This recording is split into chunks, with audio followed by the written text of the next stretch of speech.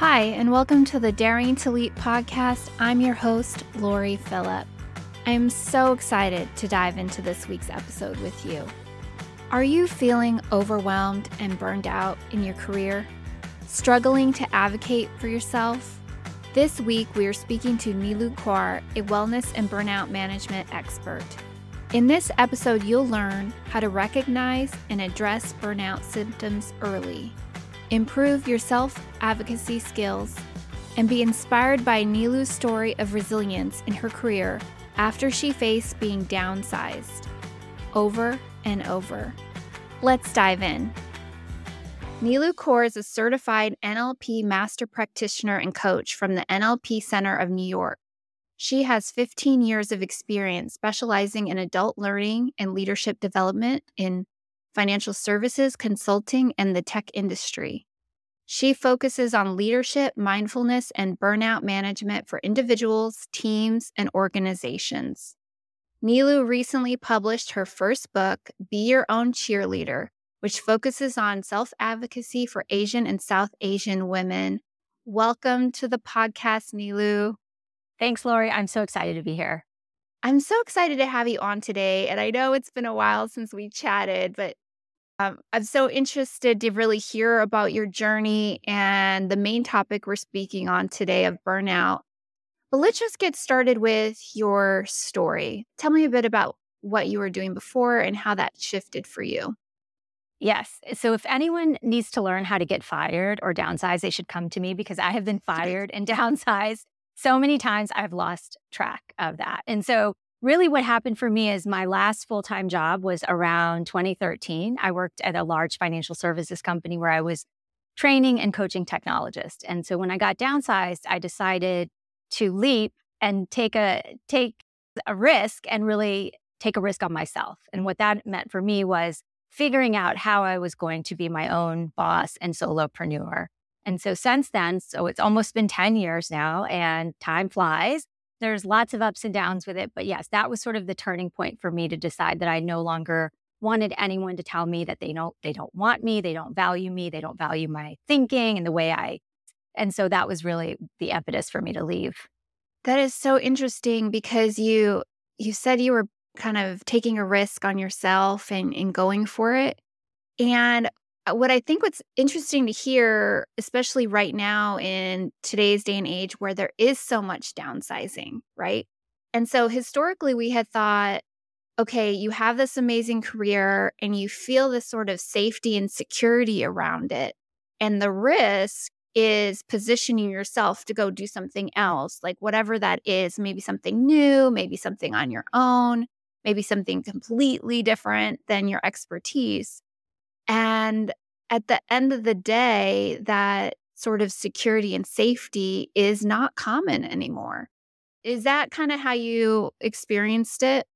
Absolutely. In fact, I always felt when I did have a job, and this is just my own personal experience, I always felt unsafe because before I was downsized in that last position, there was about 2 years of hearing about potential downsizings. And so I just kept moving through each round of them. So literally every day it was like, when is the shoe going to drop, right? Like it was this fear built in daily that I'm going to lose my job and I need to start thinking beyond this job anyway. So the fear was embedded throughout most of the time that I was in that role. And I was in that role for 3 years. So imagine 2 years of those 3 years there was fear every day that I'm going to lose my job. And I also experienced that in other roles in consulting and other types of jobs that I had prior to grad school. So it was, for me, I always felt like I was at risk of losing my job. So then you decided, okay, I'm going to take this career into my own hands and figure this out. What was it for you that made you feel confident, let go of whatever was holding you back to go ahead and do that instead of going back in and finding another role? Well, for me at that point, as I mentioned, like it was my third, fourth, or fifth, like either getting fired or downsized. So I was really like, if I just keep continuing this, it's the definition of insanity, right? Like doing the same thing and expecting different results. So I thought, okay, let me try to figure this out. And it wasn't easy. So I did many permutations and combinations of different offerings and services. It was not a linear path. And so I know many of your listeners, whether they're in internal roles or they're thinking about going externally, for me, it was never a linear path. And many of the women I've coached, it's never really a linear path. You sort of like learn along the way and trust the universe that you're going in the right direction. Yes, I resonate with that so much. I'm still on the early stages of my path, and I can already see like where I'm going now versus where I thought I'd be going when I stepped out for sure is different. And it's definitely one step at a time, that's for sure. Yes, I, absolutely. I want to talk a bit about, the focus of our conversation today is about burnout and mental health. Tell me a bit about why that topic is so important to you. Is that something that you experience personally in your career? Yes, actually, before my career. So, as a teenager, I used to experience debilitating panic attacks. And Hmm. my family's from India. I was born in India, raised in the US, and mental health was something that we were just not comfortable or even brought to the surface. No one had words or definitions around panic attacks or anxiety or depression. We just couldn't talk about it openly. So, I would literally suffer in silence. And then, as I got into sort of my early adult life, I started just getting very curious about modes of healing that would help me. I saw my mom struggle for so many years and still struggles with sort of challenges around anxiety. And so I was determined to figure out modes of healing that would help me. And one of the things I learned is that it's not a one pill that can make you happy or one pill that fixes Hmm. everything. It's really a cocktail of things. And so for me, it was this exploration into a cocktail of remedies that would help me. And that's really where I started. And I notice now that even when you're a teenager, you can experience burnout. You can experience burnout from studying or taking tests, right? Like there's different types of burnout that I've experienced throughout my life. And I think now I just have the vocabulary to talk about it, about my experience. And also now I've helped so many people talk about it and bring it to the surface because what burnout looks like for me may be very different than what it looked like for you. Let's talk a bit about that definition of burnout and what you've seen, how it is expressed differently with different people. What are some typical symptoms or clues that people can start to notice to recognize if they're burnt out? I mean, obviously, my visual of somebody in burnout is just like pure exhaustion, like overwhelmed, stressed, that kind of thing. What are you seeing out there with your clients? I mean, you hit it right on the head. It's overwhelmed when you have so much that you can't move and you're sort of paralyzed. That's one sort of symptom where it's like you have so many tasks and you just can't begin. The other sign of burnout is starting a lot of things and not finishing them. Right? Like you're starting a project, you're super excited, and then you just have so many of those going on, and then you get overwhelmed because you've started so many things and it's hard to complete. Right? Like Hmm. those are some common things that happen. We're really excited about things, we take them on, and then before you know it, we've piled our plate with so many things that we don't know what to do. The other thing that I've noticed for myself and for many of the people I've coached is at Sunday night, there's this sense of despair. And if it just happens like 1 or 2 or 3 weeks, okay, it's not chronic. But if it's sort of this chronic Sunday night scaries, then you know that there's something that needs to change. Otherwise, you're just going to keep feeling that every Sunday. You're going to dread that next week coming up. So those are Hmm. some basic signs. I've also noticed some people just start to feel like they can't, it manifests physically. So they can't move, they'll just lay on the couch and they just can't get off of the couch. I mean, that's sort of an extreme of burnout, but Hmm. it takes many forms with many different types of people. Yeah, yeah, that's interesting because when we think about burnout, I think of the extreme. And Mhm. I'm curious on it's obviously a spectrum and you can kind of start somewhere. And if you don't do something about it, it's likely going to start to move up and move up and move up to the extreme side. Some of those early symptoms, I mean, how do we know that it's time to actually shift without waiting till we're completely exhausted and stressed and our body's freaking out? Because those are quite a few people I've talked about left their careers because they were so overwhelmed. Their body was like breaking out in hives or they couldn't eat anymore or whatever it was. It got to such a extreme point, and I'd love to have people start to notice these things sooner. I think it starts with the dialogue, the internal dialogue, the self-talk, right? So you're thinking about Monday, you're thinking about your week. What's actually going on in your head? Are you asking, what types of questions are you asking yourself? So usually when people are working with me or I'm facilitating workshops with groups, one of the common themes that comes up is sort of the inner dialogue is around dread. It's around feeling unfocused, not fulfilling their purpose, being in a job that they're not fulfilled in, right? If you're constantly in this job that just doesn't give you joy, it is going to do something to you. We just don't know what that something is. It can sort of wear away at your soul. And so that can lead to burnout. So there's just different forms that happen, but many of the times it starts with your dialogue. What are you saying to yourself about your job, your career, your business, whatever you're involved in? Yeah, that is a great place to start because that inner dialogue never leaves us. So it's not like you shut down your computer, you leave for the day and you can just shut it off because it comes home with you and it's in your head, right? So Yeah, it's with you everywhere you go. and let's think about, okay, say I'm starting to see some of these signs. I'm experiencing dread. I'm worried on Sunday about the week. I'm kind of overwhelmed. Not all the time, but I'm noticing I'm not getting things done because I'm procrastinating. I'm putting it off. I'm just exhausted a bit. What what are some of the things we can do to address burnout? And I'm curious about this too because sometimes we think about only external, like, I need to change jobs, I need a new assignment, I need to take this or that off my plate. And I'm curious about both internal and external things we can do because at least I notice for myself that it's often both.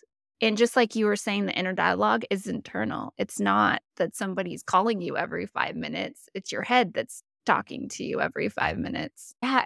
One of the things that I think is so important are routines. And much of the work that I teach and facilitate and even speak on is through the lens of Ayurveda, which is a holistic healing system based in India. It's 5,000 years old. And one of the premises of Ayurveda is to have routines in your life. So morning routines that set you up for success during the day, and then evening routines that let you sort of have restorative sleep. So we want to start with just some basic things. And, these days you can get burned out just by looking at all of the research on burnout. Like there's so many things you can do. Yeah. So it's Right. like, I'm here to offer 2 or 3 things. Start with those small things, small, simple steps, and see how you are. So, for example, one of the things that I always tell all of my participants in my workshops and people I coach is start your morning ideally an hour without your device. Because what happens is you are training your brain to be reactive and distracted all day long. If you wake up, you reach for your phone and you're responding to things, you're posting, you're commenting. And so most people will say, I can't do an hour. An hour is just too much.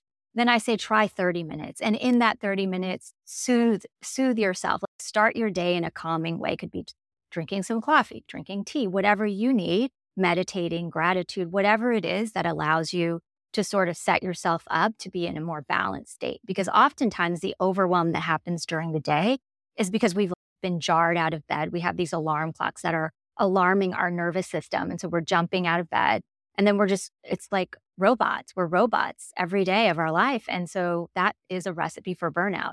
So these simple strategies that Ayurveda provides are so simple and yet hard to incorporate because our life is so glued to our devices.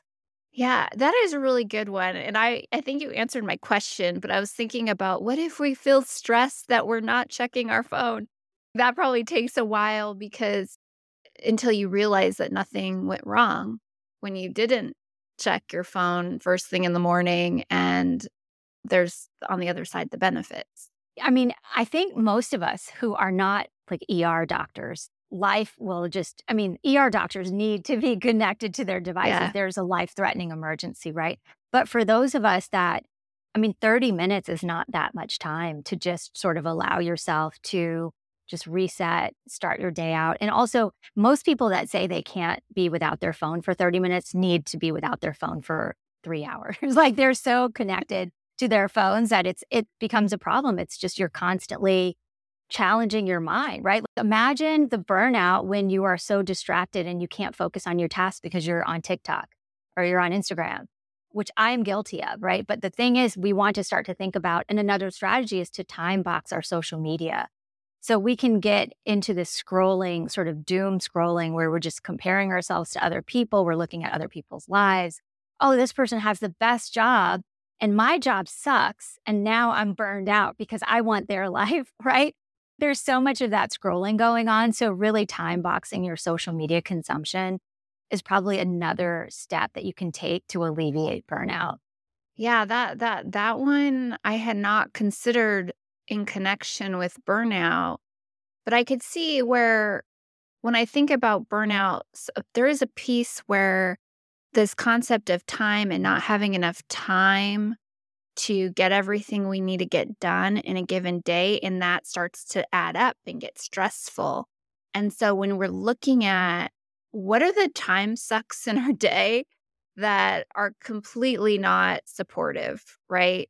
And if if you don't feel that great after you've been scrolling on social media for an hour and now you're behind, I could see where that is not useful. And not only are you behind, but let's say you're the time element, right? Like you're looking at someone else. Perhaps this person you're looking at, you're cyber stalking them, right? Like you're going through their profile, you're looking at their pictures. Let's say they're around the same age as you are. They have a big home, they have these beautiful cars, and you're like, wait, I need to catch up. I'm behind, right? So the burnout is, oh no, I'm not at the right place in my career at this stage. This person is my colleague from grad school, or we know each other from years ago. So this time element can also be part of the way we look at the lives of other people on social media.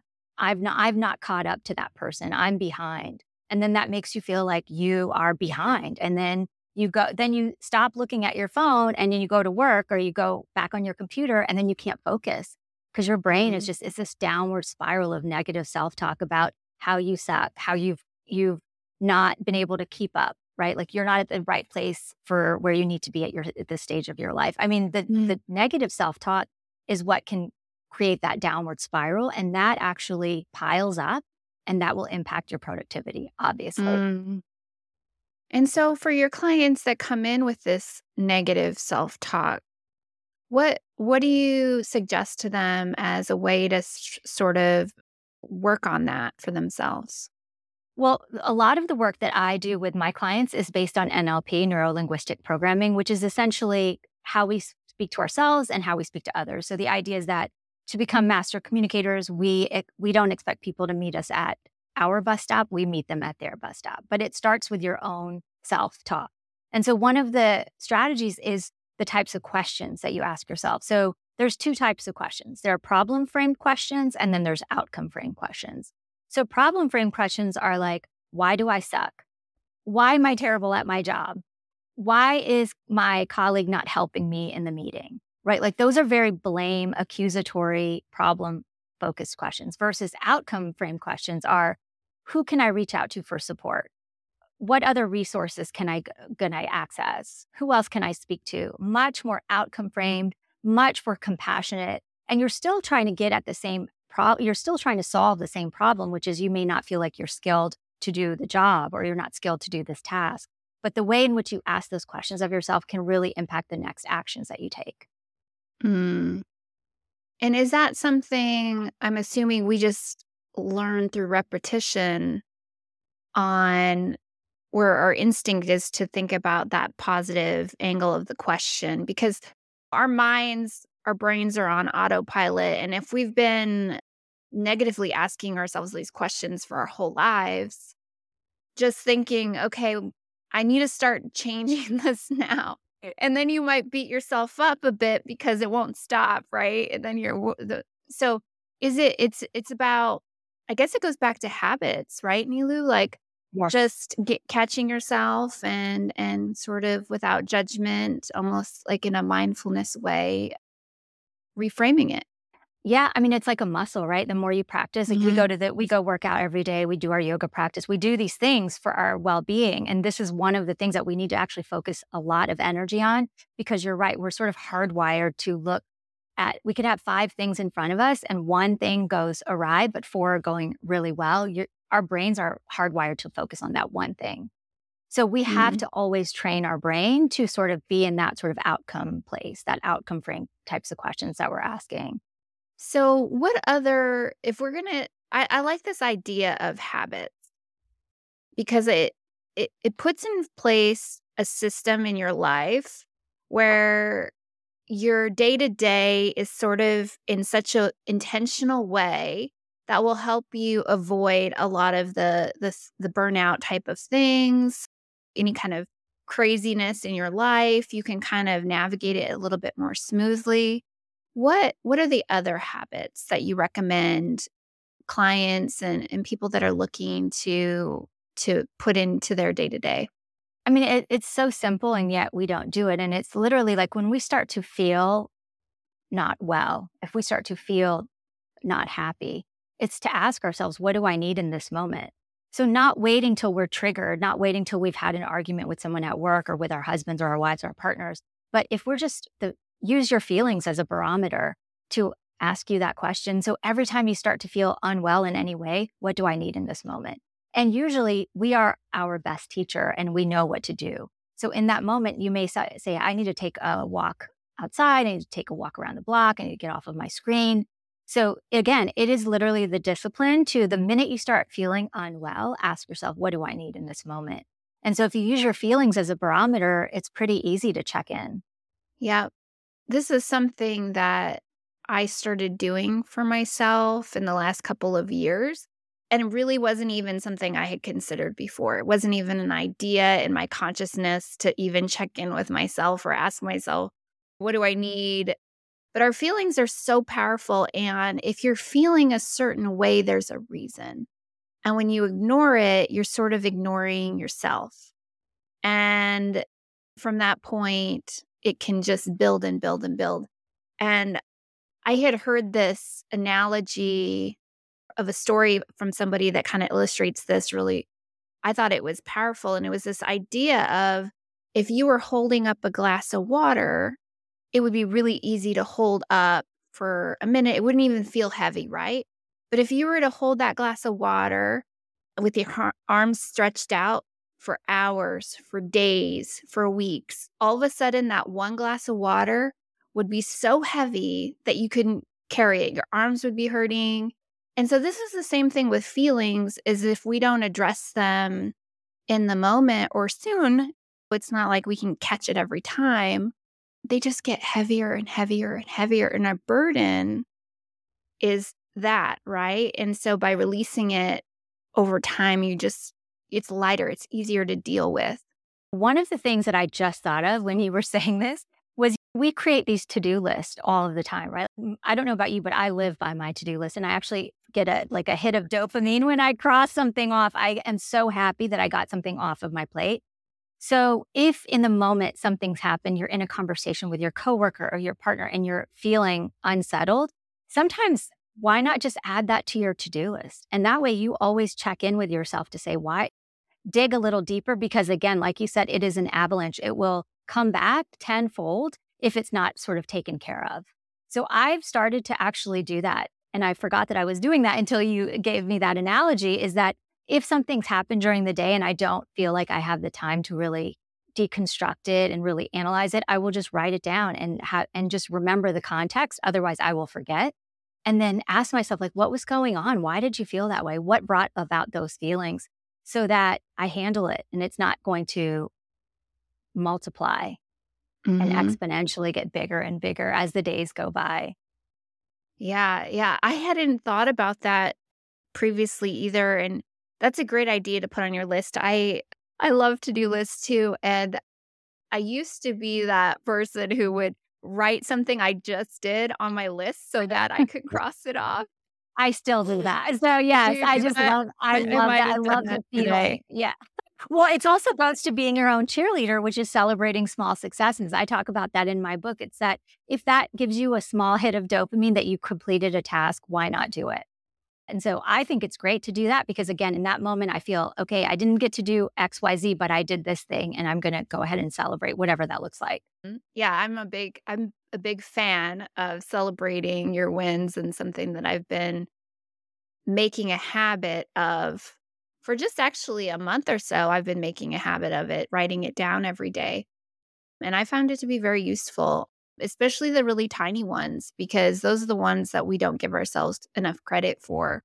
But they add up and we are doing so much. I bet people would be surprised if they wrote down all of the things that they got done in a given day. It really is a lot, especially if you're a mom and a professional and a friend, and you start to add up all these roles we play, and you can certainly see all of the amazing things that we accomplish every day.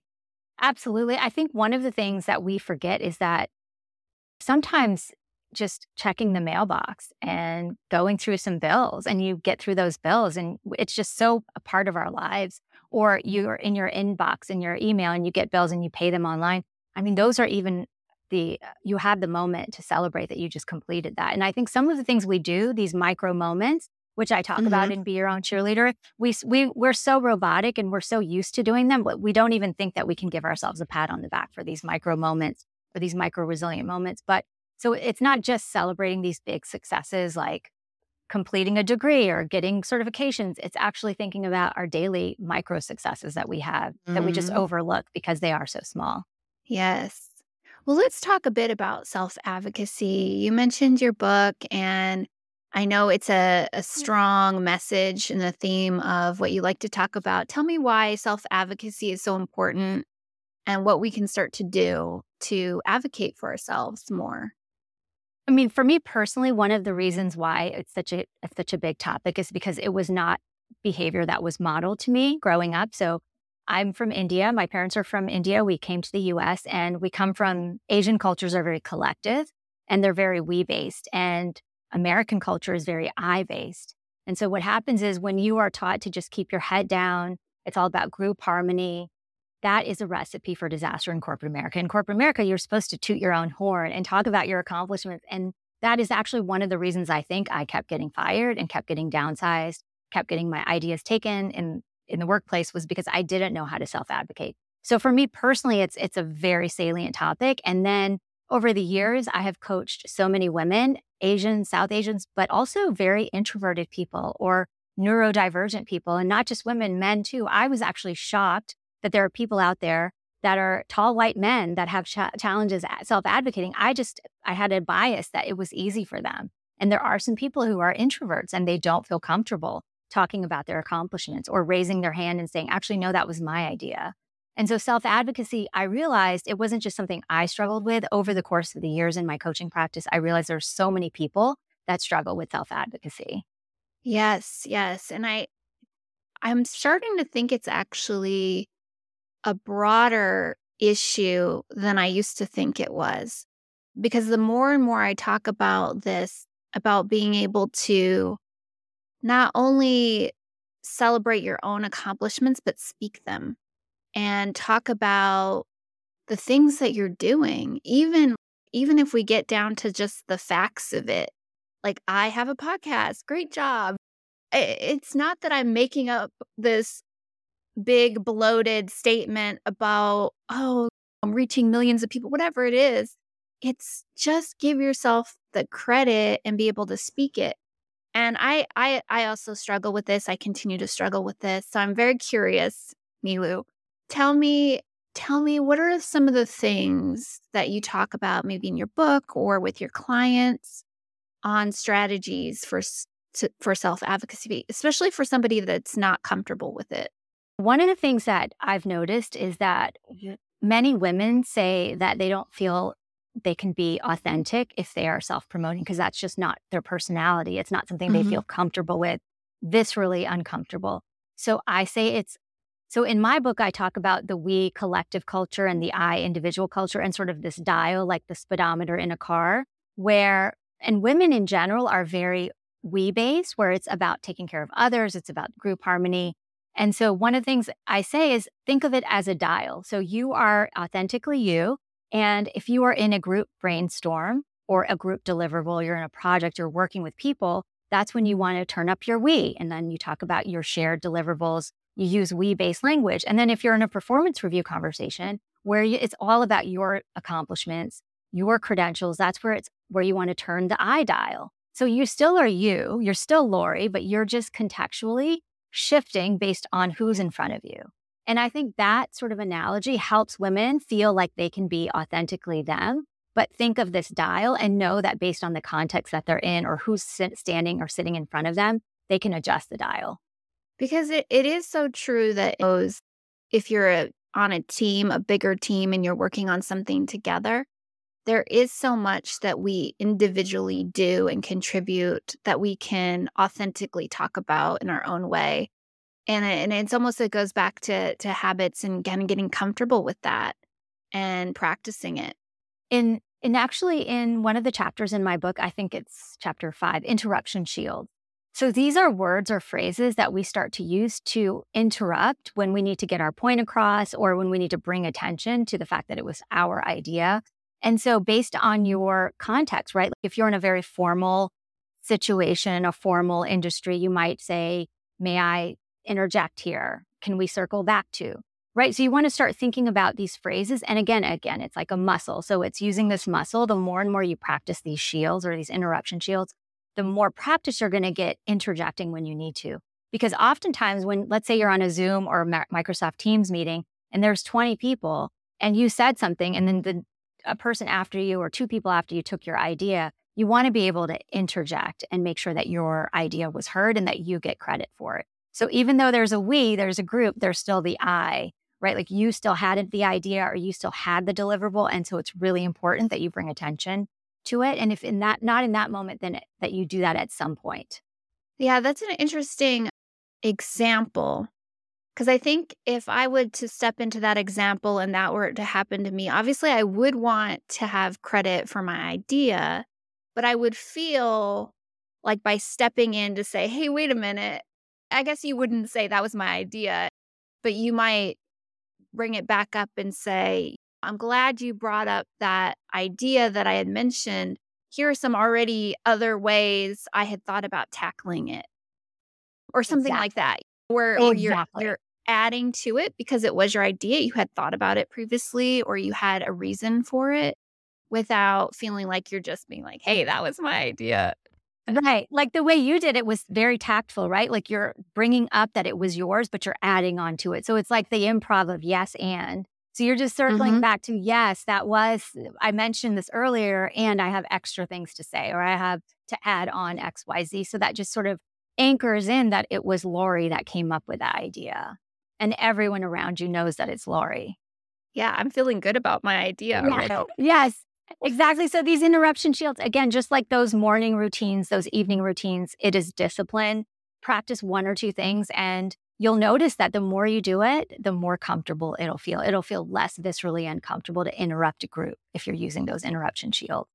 That's so great. I think where I want to close out on our conversation today is just to kind of talk about bringing in self-advocacy as it's related to burnout or any kind of mental health issues you might be experiencing.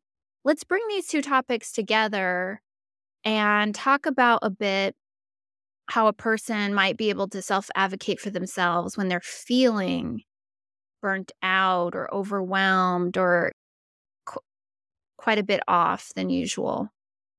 Right. Like self-advocacy is not just about advocating for yourself in performance review conversations. It's really about asking for help. So right now in the current situation that we're in, there have been many companies that have downsized. And so some people are bearing the weight of 2 to 3 roles and it's on one person to do all of this work. And that again is a recipe for burnout. So in that instance, self-advocacy looks like asking for help, talking to your manager, sharing your concerns, asking for other resources. So self-advocacy can absolutely lead you down a path of avoiding burnout if you sort of take that moment and really advocate for yourself and what you need.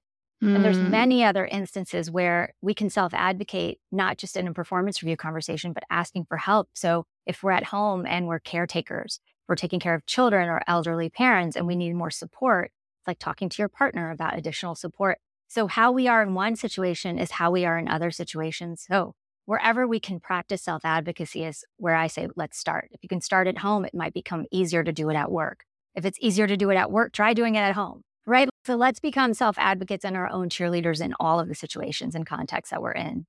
Yes, it's so important. And I love this idea about self-advocacy, not just in a promotional sense, but in a what do I need and actually asking for it in the moment and not waiting till somebody asks, or like you mentioned, the performance review might be it could be a place, but if it's scheduled 2 months away, Right.